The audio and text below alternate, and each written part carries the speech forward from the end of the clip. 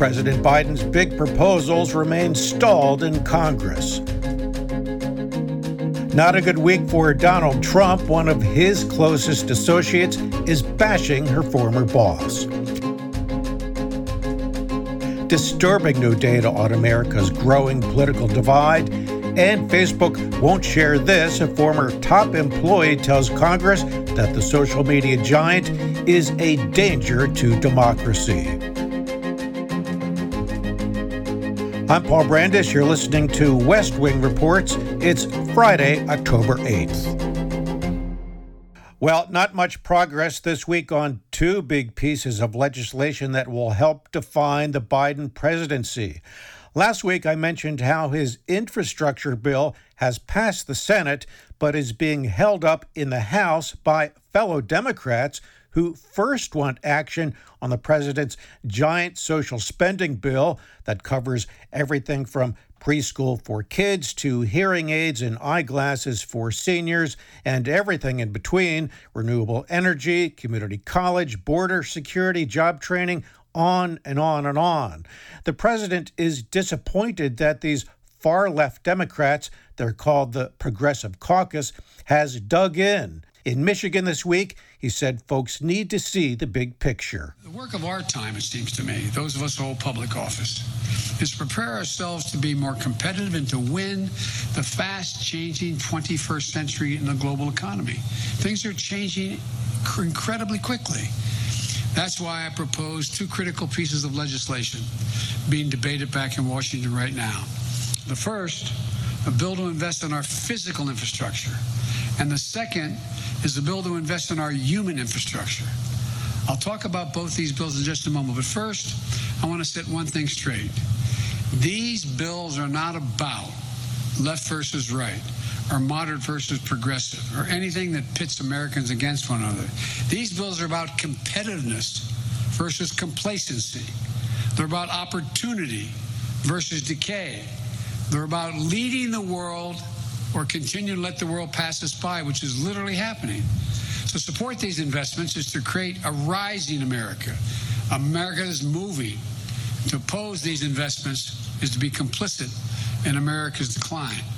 So the president presents this as a binary choice. Either you're for progress or you're not. And you know, the president's social spending bill was originally $3.5 trillion, but one key Democrat in the Senate says that's way too much. West Virginia's Joe Manchin, again, he's a Democrat, says that $3.5 trillion should really be maybe $1.5 trillion. And now the president agrees that his giant bill needs to be chopped down to size. So a lot of things on his wish list are going to go away, or at least get whittled down. You know, it's been said that getting bills passed is like making sausage. It's messy, and you don't want to know all the details. And that's pretty much where we are.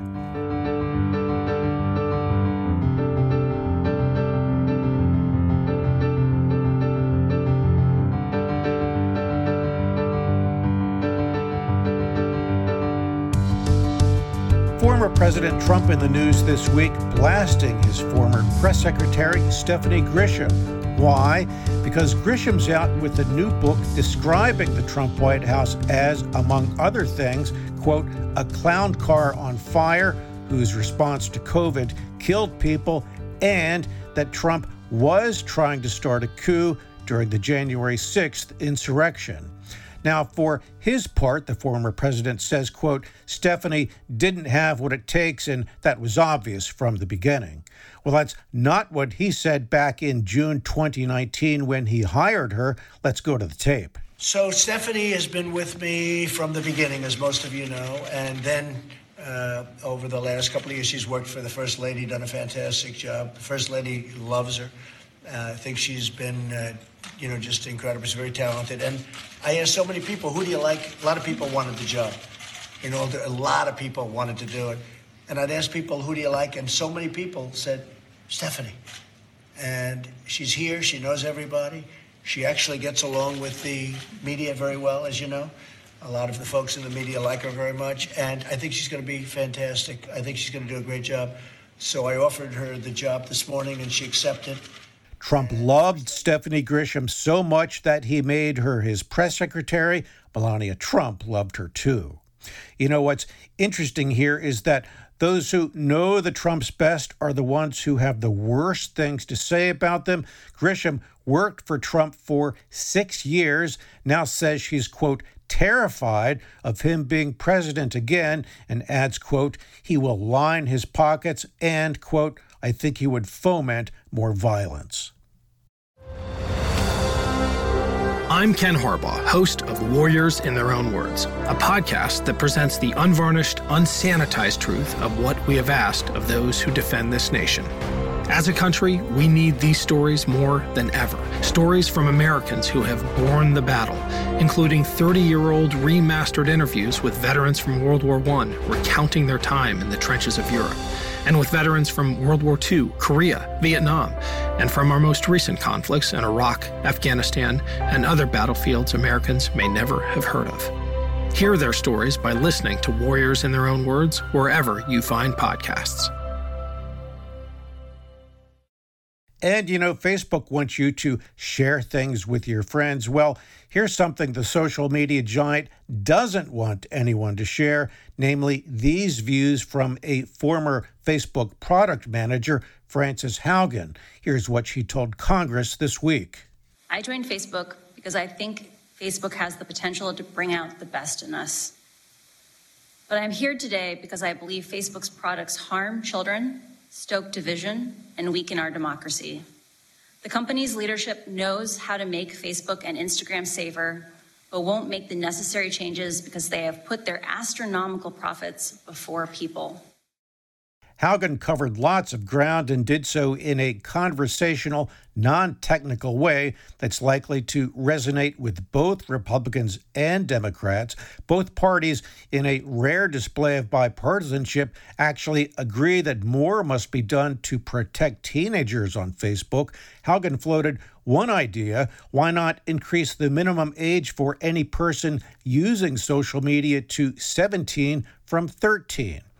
Haugen, who's 37, has been working in the tech industry for 15 years and also claims that Facebook is hurting America's national security. During my time at Facebook, first working as the lead product manager for civic misinformation and later on counter-espionage, I saw Facebook repeatedly encounter conflicts between its own profits and our safety.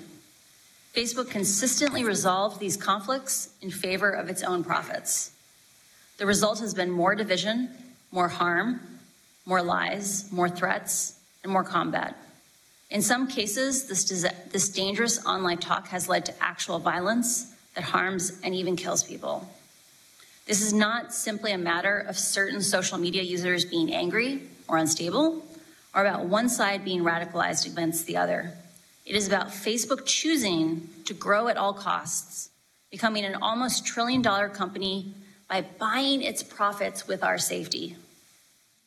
She adds that Facebook is not doing enough to protect against threats emerging from China, Russia, Iran, and other countries. So what's the Facebook response to all this? CEO Mark Zuckerberg, in a blog post, says, quote, at the heart of these accusations is this idea that we prioritize profit over safety and well-being. That's just not true, Zuckerberg says. He adds, and I'm quoting here, we care deeply about issues like safety, well-being, and mental health. It's difficult to see coverage that misrepresents our work and our motives. At the most basic level, I think most of us just don't recognize the false picture of the company that is being painted, unquote. Again, that from CEO Mark Zuckerberg. This is a long-running issue that will continue to play out for months to come.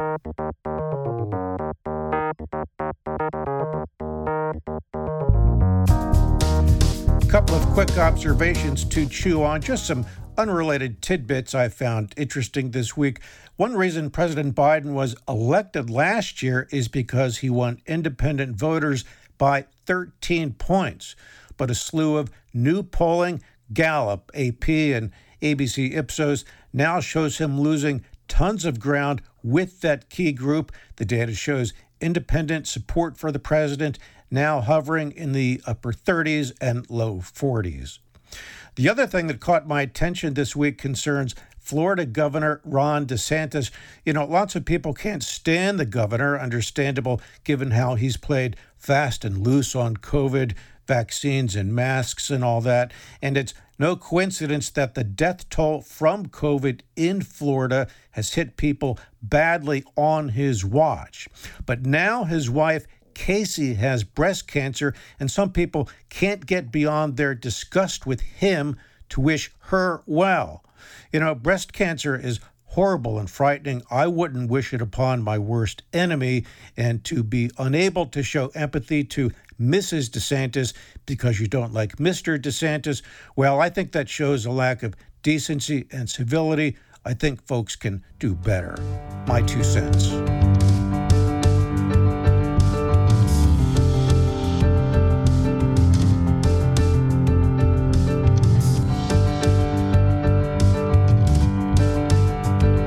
Some money and economic news affecting you now. 194,000 jobs added to the economy in September, the Labor Department says. The unemployment rate has now fallen to 4.8%. And for millions, the dream of owning a home remains just that, a dream, and a distant one at that. That's according to the Federal Reserve, which says home prices have risen much faster than incomes over the past year, nearly 8 times faster.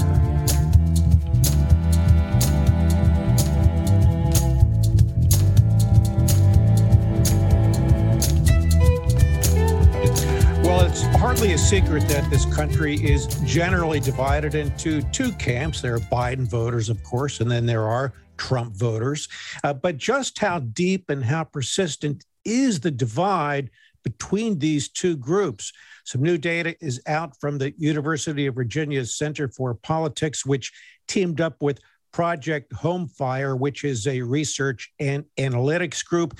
Joining us now to talk about this, my old friend Kyle Kondik. He's managing editor of Sabatos Crystal Ball, which is part of the UVA Center for Politics. It's an authoritative, nonpartisan newsletter on American campaigns and elections. You should subscribe if you can. It's free, by the way. Kyle, welcome. We know about these divisions, but first let's talk about the good news here in this data. There's actually agreement between both of these groups on a fair number of key issues. Tell us about that.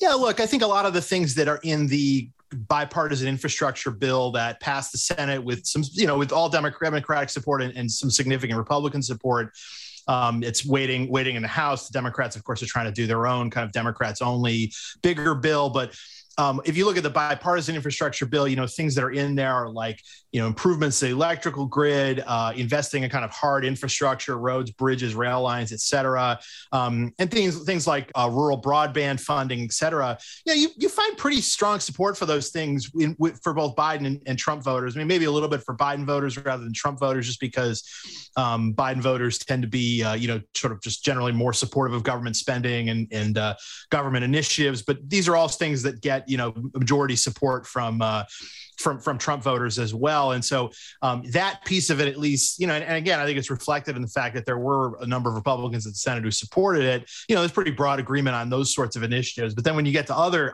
topics, there isn't as much agreement. So as you say, there are disagreements too. So here's the not so good part. It's interesting, despite these key commonalities, both sides say they don't trust the other side, that they're actually a threat to American democracy. That seems unbelievable. How do you explain that? Well, look, I mean, there's just a lot of distrust between the 2 sides. And look, I think that there's, if you'd ask Biden and Trump voters, which we did in this poll, I think we didn't ask them this question specifically, but I think they feel like it's warranted, this deep suspicion, between the 2 sides. And so just for instance, you've got 80% of Biden voters and 84% of Trump voters at least somewhat agreeing with the statement saying that I've come to view elected officials from the opposite party as a clear and present danger to American democracy. And there's all sorts of other things in here that are along those same lines. And I think it just reflects that these are 2 camps that really don't like each other and don't trust each other. Here's another one. Concerned that you or someone close to you might experience personal loss or suffering due to the effects of party policies in the future. 80% of Biden supporters say that. 82% of Trump supporters. I mean, this is just unbelievable data, and it goes, on and on down the line. Who's a threat to American life and traditional culture? The conservative mainstream media might as well be part of the /Republican/Democratic party. I mean, these are just stark divides here. It seems like there's no gray area at all with some of these things. Yeah, exactly. And it's just again, a lot of distrust. And, I think that these things kind of help explain the way that voters behave now, or help explain how voters behave now. If you go back in history, you can find a lot more ticket splitting. There was more kind of ideological diversity within both parties. You had, kind of Southern conservatives in the Democratic Party and moderate liberal Republicans in the Republican Party. And that's all sort of gotten sorted out over time. And so it's led to sort of less overlap between the two parties. I think sort of fewer grounds for cooperation, and I think a growing amount of distrust and dislike. Now, look, this is the first time we've done this poll. And again, it was UVA Center for Politics and a group called Project Homefire that's really interested in trying to find compromise in American life. But this is the first time we've done this. And so I can't go back 20 years and say, oh, well, the numbers are way worse now than they were back then. I suspect they probably would be. But again, this is the first time we've done it, but it does seem like at the very least, these problems aren't getting better and very well maybe getting worse. So that's the data. Then looking forward, then what are your thoughts on how do we get out of this hole? I just can't imagine what we can do.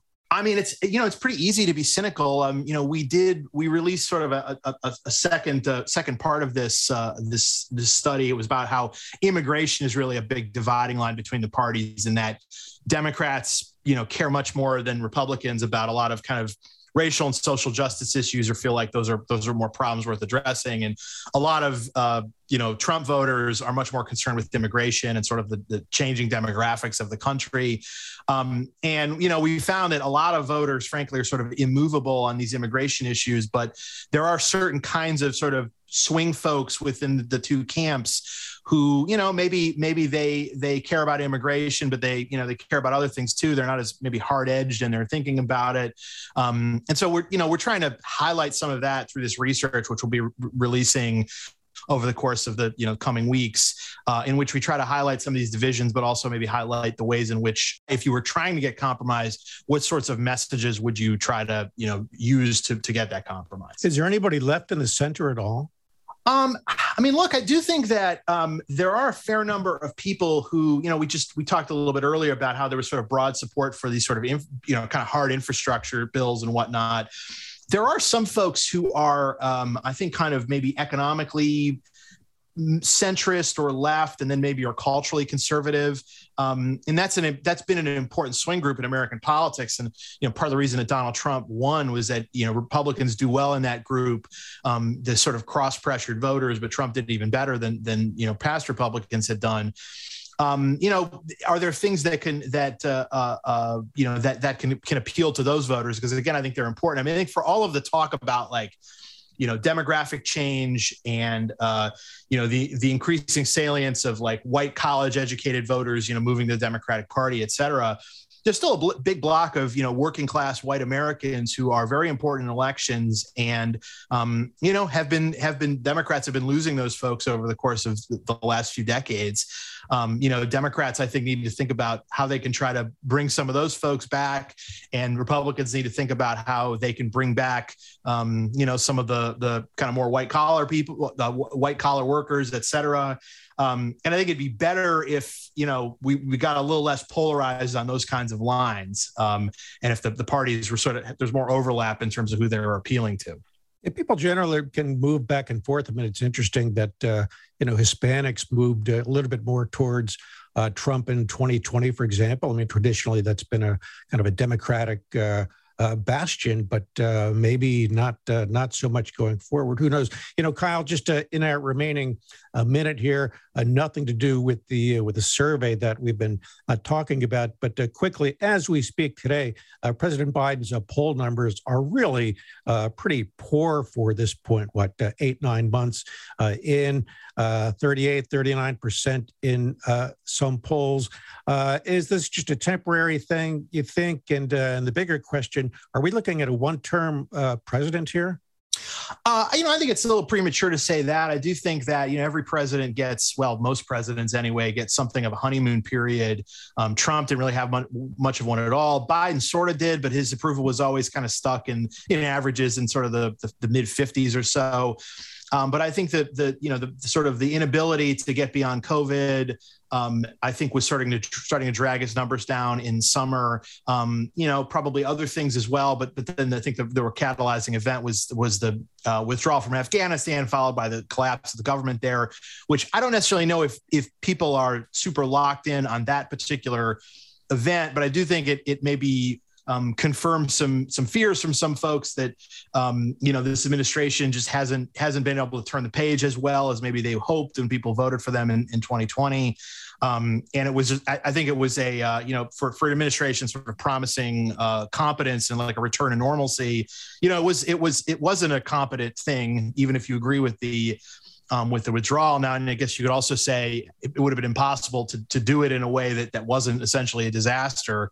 But I think that hurt. And I think it just sort of drove Biden's numbers down to the point where, you might expect his approval rating to be more mixed going forward. I think in some ways, he stopped the bleeding, although there's some polls are bad for him. You mentioned one from Quinnipiac that had him in the high 30s. That's kind of an outlier, but his approval has definitely moved from more like the mid 50s to the mid to high 40s, at least. Yeah. And I guess just getting elected because you're not Donald Trump is not enough to sustain. Yeah, I think it's totally fair. Yeah. And speaking of Trump, quickly, he's kind of teasing with the run. Some of his aides say he's definitely going to run, but with Donald Trump, of course, who knows? But what do you think? I think as of right now, he's effectively an undeclared candidate for president. He holds campaign events, he endorses candidates. He's still the de facto leader of the Republican Party. So I think we should essentially treat it as though he is running for president in 2024 until he definitively says that he's not. Okay. All right. We'll have to leave it there. Kyle Kondik, thanks for joining West Wing Reports this week. Thanks, Paul. That's Kyle Kondik. He's managing editor of Sabatos Crystal Ball, University of Virginia's Center for Politics, nonpartisan newsletter on campaigns and elections. Thanks again, Kyle.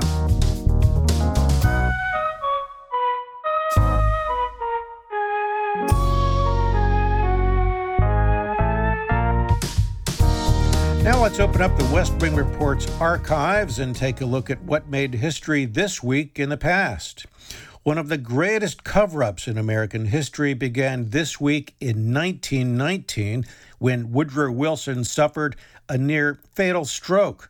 First Lady Edith Wilson found him sprawled on a bathroom floor, and when the White House doctor saw Wilson, he cried out, "My God, the president's dead." Wilson was alive, but he was paralyzed and unable to speak. For the remainder of his presidency, his condition was hidden from the American public. Edith Wilson often reviewed papers, made decisions on her husband's behalf, becoming, some historians say, an acting president. An amazing cover-up. No way that could happen today. Stone carvers began working on Mount Rushmore this day in 1927. Took 14 years to finish.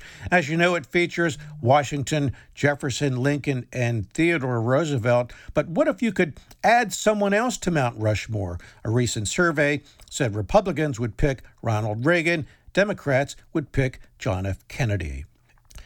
And the Supreme Court's first black justice, Thurgood Marshall, sworn in this week in 1967. Want more presidential and Washington history? Check out my books on Amazon. I'll sign them for you too. Just shoot me an email. I'll give you the address in just a minute. I like to end each week with a quote, something you hopefully might find thoughtful. This week it's from John Adams, our second president.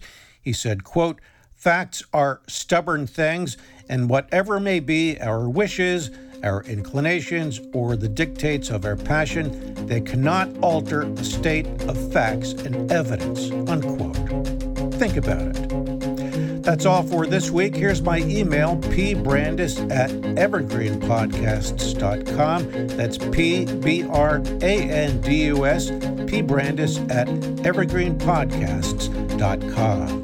I try my best to answer all emails. All I ask is that you keep it civil. Please include your full name and town, and thank you. West Wing Reports is a production of Evergreen Podcasts. Our producer, sound engineer, and designer, Noah Fouts. Executive producers, Michael DeAloia and Gerardo Orlando. I'm Paul Brandis. Thanks for listening. We'll see you next week.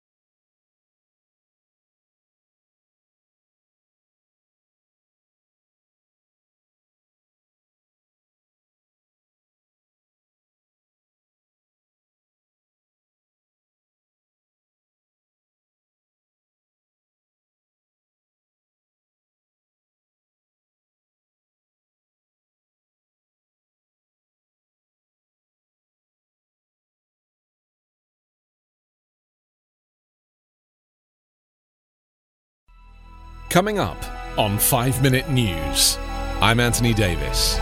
You might think it's partisan because maybe it's critical of one side or the other, but it's not. It's just the truth. And I think that's also something that's kind of unusual for Americans listening to the radio or to podcasts, because the news landscape in the States has been so partisan for so many decades. So 5 Minute News is verified, truthful, independent, unbiased, and essential world news daily.